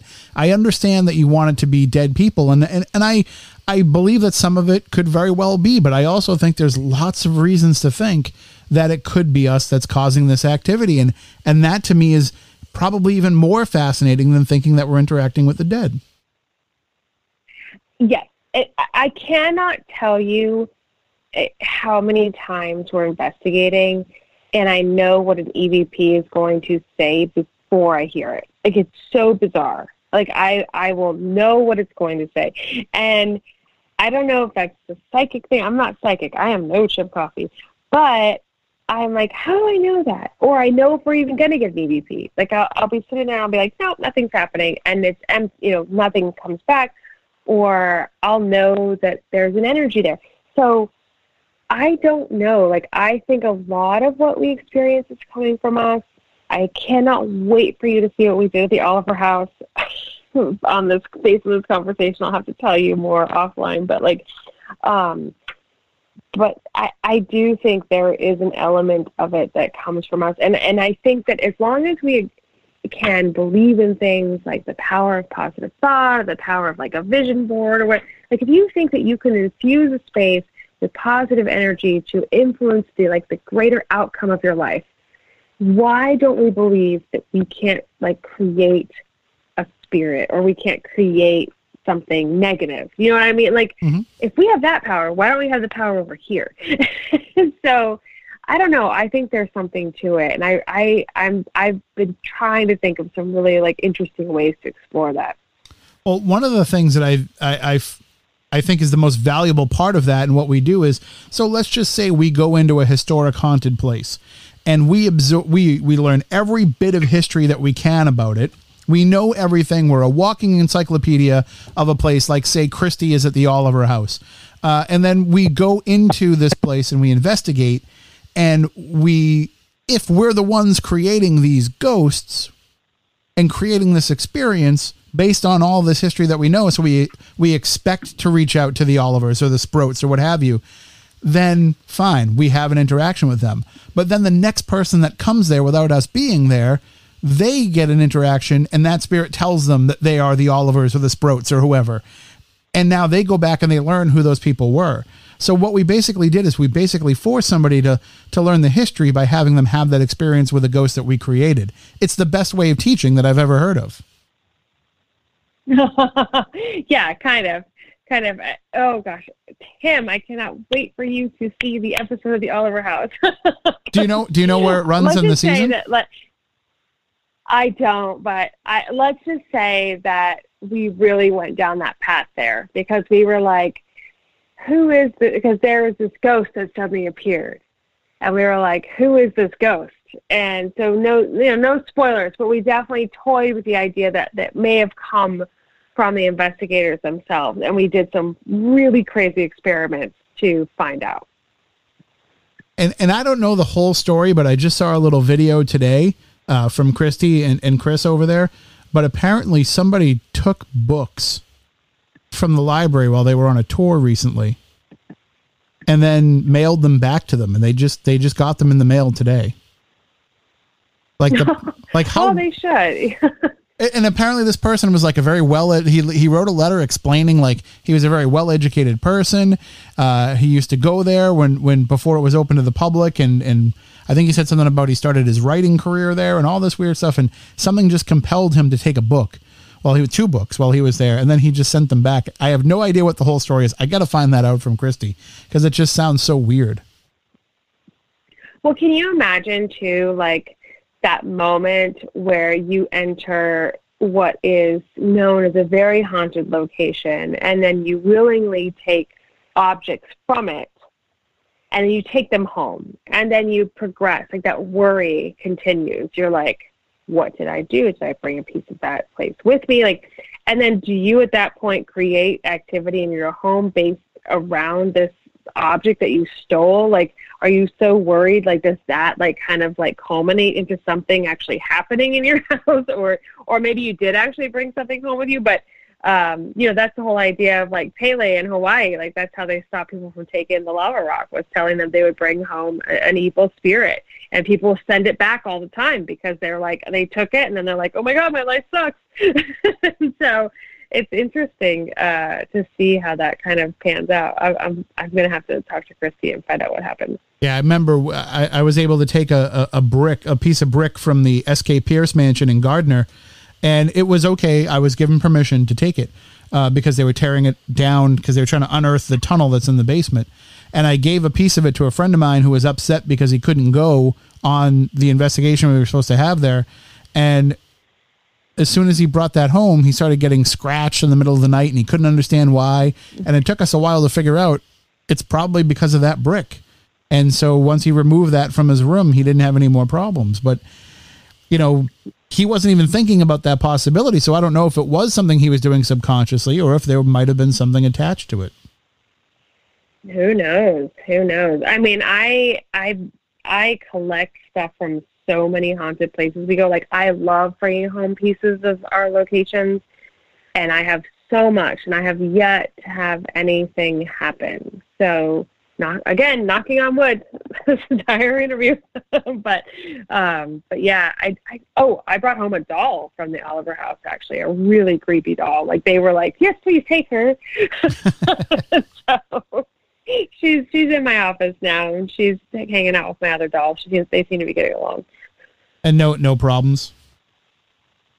No, none at all. I mean, I was drawn to her. I have a weird thing about old dolls, like Charlotte. Poor Charlotte. I'm damaging her. My daughter, I'm damaging her. She's just like, no more creepy dolls, Mom. But like, I feel like kind of attached to them. And I saw this one, and I immediately was like, what's the story on this doll? And they said somebody donated it, and Christy was like, you can have it. You take it. You can have it. Like, nobody likes that doll. So, yeah, but nothing. But she just hangs out in the office. So, one of the I don't want to really get into too much about the idea of spirit attachments, but it does happen to people. I mean, I talk a lot about the time that it happened to Christy, but is that something that you've had to deal with a lot, where it doesn't have to be a full attachment, but maybe just a little piece of that person's energy might reach out to you later on to let you know that it's still around. Does that happen? Because I would assume that you're making a different type of connection with spirits than the rest of us are, where we're probably, antagonizing them so that they're trying to get us later, but you're making this nice human connection with them that they might still feel like you are somebody that they can turn to. Do you ever hear back from them after you've left places? Yeah, I do. I have experiences occasionally after I've left. But I try to kind of wrap it up when I leave. It's so weird. Like, I don't like to just like leave a location abruptly. Like, I always try to kind of close it. It's almost like closing the circle. Like, I try to make sure there is an ending, so there isn't that kind of like need to kind of continue the conversation. But sometimes it happens, and it hasn't happened for a while, I think, because I have become more aware of it. But it has happened. It's not usually like object-based or anything. It's just, they get excited that somebody's listening to them or talking to them differently, or, aware of some bit of them that no one else had brought up. And so they might just kind of, pop home or pop back to the hotel room or whatever. But it's just a matter of just talking them through it. And I don't encourage it, though, and so it has not happened in a while. Waverly was probably one of the more notable moments, but yeah, it's not a regular occurrence. And of course, I don't want to end the conversation without asking you what I think is your favorite question to be asked during an interview, and that is, what is the best piece of equipment to detect a ghost? That's a good question, Tim. Okay, so for me, I just like a good old-fashioned recorder. I like to do EVP work. I think that a lot of people want to get something on camera, but as I've stressed a lot during all these interviews for the book and stuff, I'm like, it does not matter how much proof you have, no one is going to believe you, especially if it's on camera. Like the Pentagon released UFO videos, still nobody noticed. So the nice thing about a recorder is that I can get like a full answer, like a name or a sentence or something, and then that gives me a clue that I can dig into more with research. But if I'm doing like real-time EVP sessions where I'm like either listening at the same time or playing it back immediately, you can have like almost a full conversation. And so that's like, if I could have one thing, it would always just be my recorder. Yeah, but which one can I buy that will definitely help me find a ghost? I do like that Panasonic. I know, like the DR60. I have a lot of luck with it, and unfortunately, we started using it on Kindred so much that the prices are sky high on that damn thing. I have 2 or 3 of them now, thankfully. So because I was always worried the one I had would break, but that's my favorite recorder because it's voice activated. There's something about it that works, but there are a number of them out there kind of similar to it that don't have that same name that I think work. And I just think, I can't think of any off the top of my head, but there are a few that people have sent me and stuff that, that seem to work almost as well. But some people hate that recorder, but I have really great luck with it. So have you ever thought of reaching out to Panasonic and seeing if they can, find the schematics for that and maybe develop something that would be similar to the original design? Yes, but I also feel like the audience for that would be so small for them because, if you think about it, it's just the paranormal folks. It's not, Panasonic has much bigger fish to fry than us. So, I guess I could go to them and be like, hey, look, you can make this recorder that probably cost you $1.27 to make and sell it for hundreds of dollars. But, right. Just don't tell them that they have to retail it. Feel like I was going to say, don't tell them that they have to retail it for $29.99 like their other recorders. Tell them they just have to sneak them onto the secondary market on eBay. Exactly. I don't know. There's got to be something out there that works in a similar fashion. Like, I would love to find it. I think it has something to do with the white noise. I don't know. I don't know why it works so well. And it's so funny because some investigators, like especially some from like other shows and stuff, they're like just die hard against it. And I'm like, but it works. Like, listen, like it works. I don't know what to tell you. And so, but I also use my phone sometimes too. Like I get results with that as well. Or we'll use like a Zoom recorder. And, but I just feel like that Panasonic just gives us like instant results and it's so clear. And, I used it. I was introduced to it years ago by the Constantinos. Like they were the ones who showed me that recorder, and I was like, oh gosh, this is something else. And it's never wavered for me. I remember when I reached out to FLIR, mainly because I was trying to get FLIR in the early days of Spooky South Coast to sponsor the show, and to maybe give us a device to use to give testimonials for it. And so when I reached out to them, I don't know if I just got the one, tech that answers emails that had never seen ghost hunters before, but I said, there's a lot of people in the paranormal world that are using your cameras to, and the guy wrote back and he's like, wait, they do what? And it works how? What? And I had to explain it all to him because he had no idea. I think they probably all know by this point.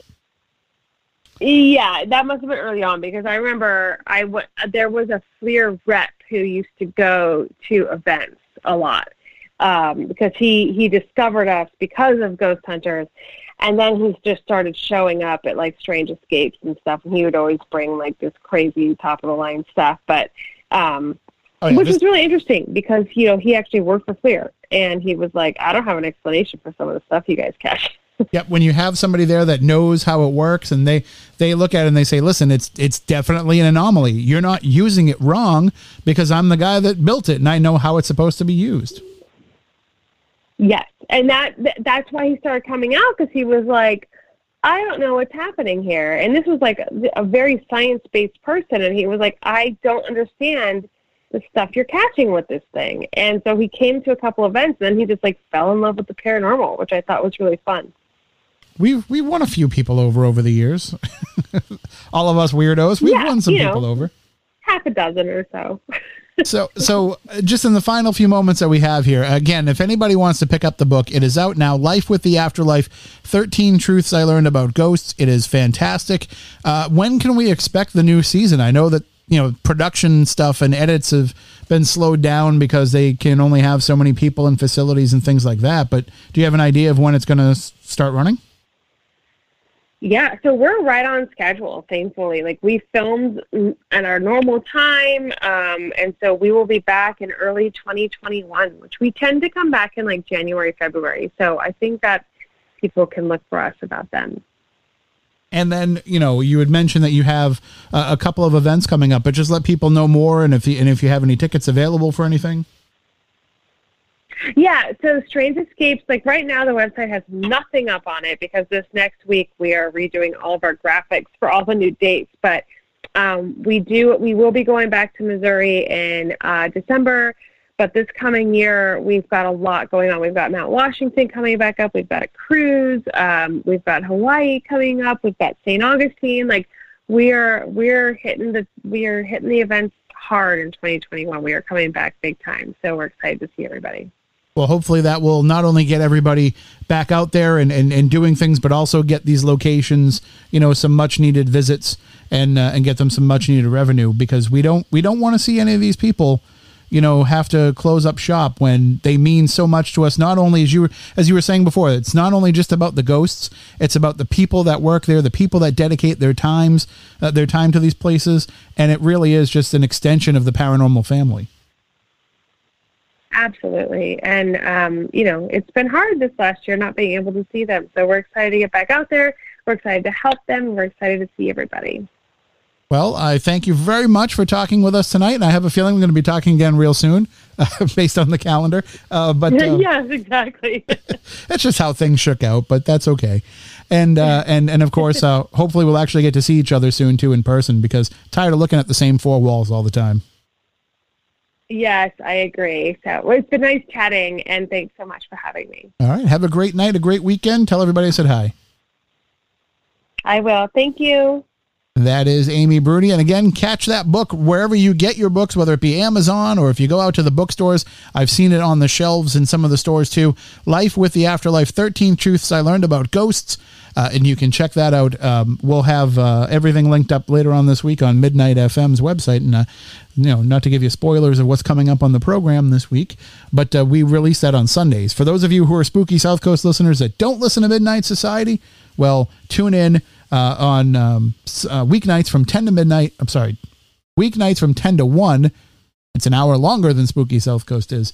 And you can catch all the great guests that we have on that program as well. So hopefully next week we can be back in the WBSM studio. I think there's paperwork that we need to have in order to travel after the curfew starts that says that we are, I guess, essential, but I don't think we're essential. So I don't know. We got to go through all those hoops and see if we can go back in and be in the WBSM studio. But for those of you who listen on Midnight FM or who listen on podcasts later on, you don't know the difference, right? And so we'll see if we can get all of that figured out. And be sure to check out all of our previous episodes. You can do so by going to wherever you get your podcasts. If you want to get them from, iTunes, or actually, what's it now? Apple Podcasts or Spotify or Stitcher or any of the other podcast sites that are out there, just search for Spooky South Coast and you'll be able to find it. And it's also on Spreaker now too.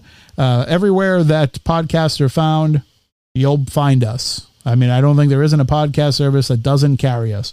And there's 600 and something episodes for you to go back and listen to. So you have a week to catch up. If you want to listen to them all before next Saturday night, you can do so. And also during the week, if you want to reach out to us, the way to do so is spookycrew@spookysouthcoast.com, a spookycrew@spookysouthcoast.com. You can also email me directly, tim@spookysouthcoast.com. You can follow us on Twitter @SpookySC. You can follow me at Tim Weisberg, or you can like us on Facebook at Spooky South Coast on Facebook. And you'll not only see the stuff there from this program itself, but also some of the stuff that Stephanie Burke does with her Raw and Real show with Scott Porter. And also Chris Balzano posts a lot of stuff up there about tripping on legends. And they share some different stories and articles and things that people would find interesting there. And the best place to go, of course, is to follow the Midnight FM page, where it takes everything Spooky South Coast, Midnight Society, all the great shows that are on Midnight FM. It brings them all together into one place. So you can follow us on Facebook there, Midnight DOT FM, or you can like us on Facebook at Midnight DOT FM. I'm sorry, follow us on Twitter. So that'll do it for tonight's show. For Matt, for Stephanie, we want you all, and for me, we want you all to stay spooktacular.